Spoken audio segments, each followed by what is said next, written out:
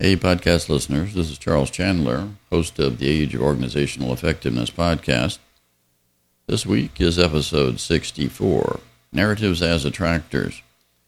This is actually a discussion that was first aired back in November 2016 as part of our discussions on complex adaptive systems. If you've been listening to this podcast for a while, you'll know that many of the episodes over the last year have made it into a book. And that book is now available on Amazon. It's called Become Truly Great, Serve the Common Good Through Management by Positive Organizational Effectiveness. If you want more information on complex adaptive systems, take a look at Chapter 4 of that book, which is titled Organizations as Complex Adaptive Systems.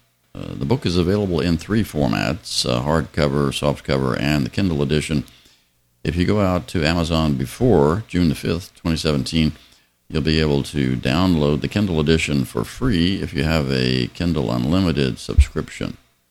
So I would encourage you to go out there as soon as you can and take a look. Go to Chapter 4, where you will find the discussion on organizations as complex adaptive systems. So on with the show.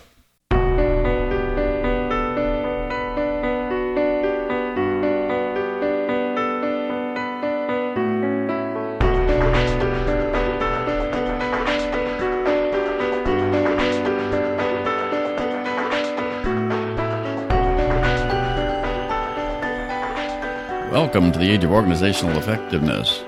This is the podcast that explores stories about organizations and their performance. I'm your host, Charles Chandler. Today we're up to episode number 40, and the title I'm using today is Narratives as Attractors. If you have been listening to this podcast for a while, you may remember back in episode number 17, we talked about complex adaptive systems. And attractors are one feature of complex adaptive systems. We're going to talk today about narratives and how they can be attractors within these systems. Well, in the natural world, complex adaptive systems can be seen in flocks of birds and schools of fish and colonies of ants, among other things. Within a flock of birds, individual birds synchronize their states in the flock based on simple rules. No single individual controls the system, but order emerges from the interaction of the agents with each other. In a school of fish, the individual fish interact in a nonlinear fashion and synchronize their movements by rapidly changing direction in surprising patterns. In ant colonies, individual ants self-differentiate to conduct different tasks, although no one is in charge, including the queen. While there is no agreed definition of a complex system, when systems with many agents function as an integrated whole, consistent patterns emerge from below through the interaction of the agents with one another. Organizations are also complex systems, complex human systems. In the CAS perspective, organizations are seen as made up of individuals that may act on their own. These individuals are human agents and typically include an organization's management, its employees, and even its suppliers. In such a system, order emerges from below based on the interaction of the agents with each other, producing such observable phenomenon as a culture and a general sense of how we do things around here. Now, today we're going to talk about narratives and their role as tools to shape the way in which the agents within an organization behave and align their behaviors in ways that are guided by narratives. Now, narratives are simply stories, and they may contain stories about goals and objectives and how the organization itself converts its skills and its resources into outputs and outcomes that are meaningful to its customers. Narratives have the ability to attract. They become attractors within the complex adaptive system that we call the organization.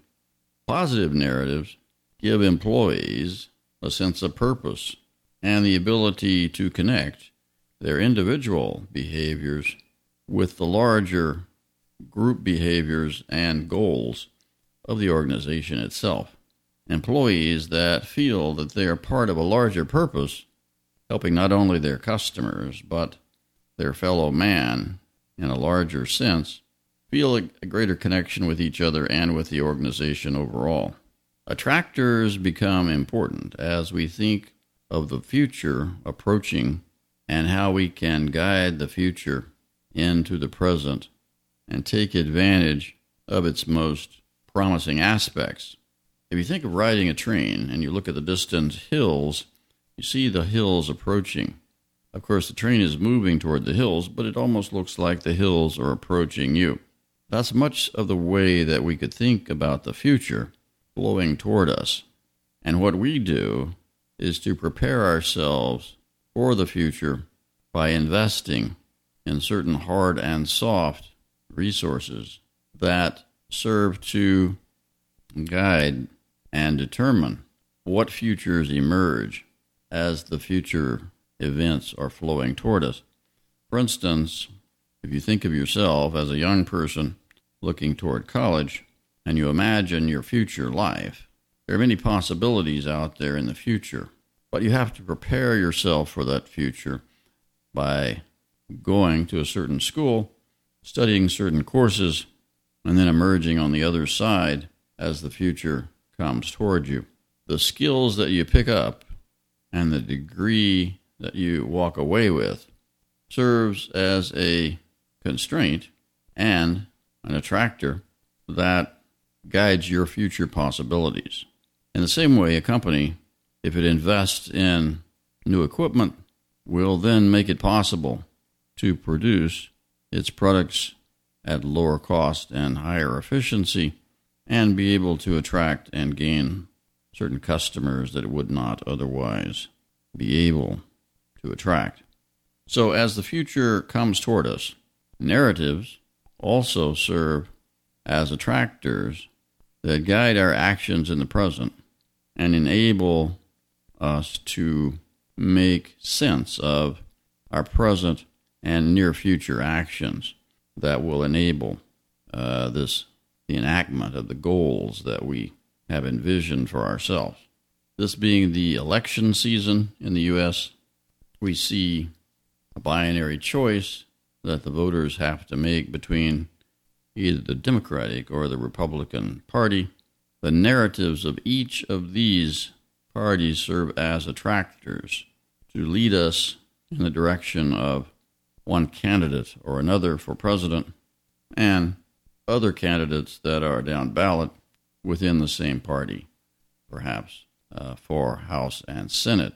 These narratives that we are hearing in the media and that come to us through our televisions and radios and across the internet, these are not narratives that we can verify on our own through first-hand knowledge. We have to rely upon the truthiness and validity of our sources. And so it's important that we double and triple check the validity of these sources before buying into a particular narrative and being attracted in that direction. False narratives, if we buy into them, will limit our opportunities in the future because we are assuming that they will come true. False narratives limit our country's future, and if we give control to those candidates that are espousing these false narratives, lead us in a direction that will not be productive. Within an organization, we also see narratives being advocated by different groups within the organization.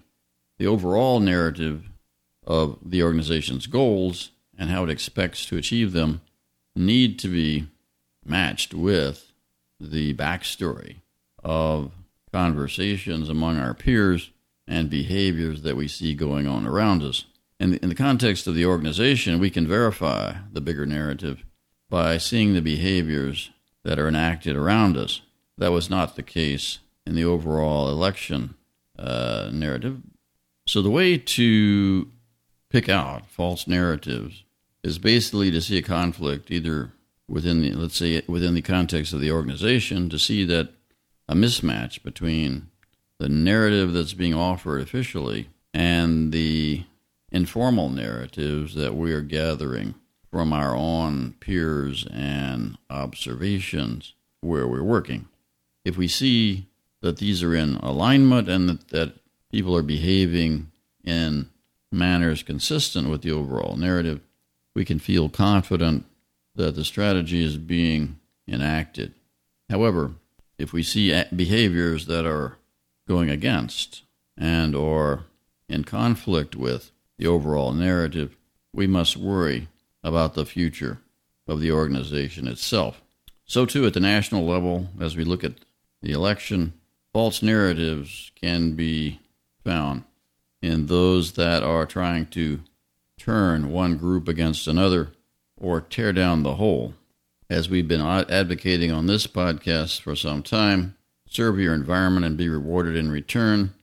And a good organization is one that is not only effective within its environment, but it's building up the environment for the whole rather than tearing it down. So today we're trying to emphasize that narratives can be attractors to align behaviors with goals. They can be positive.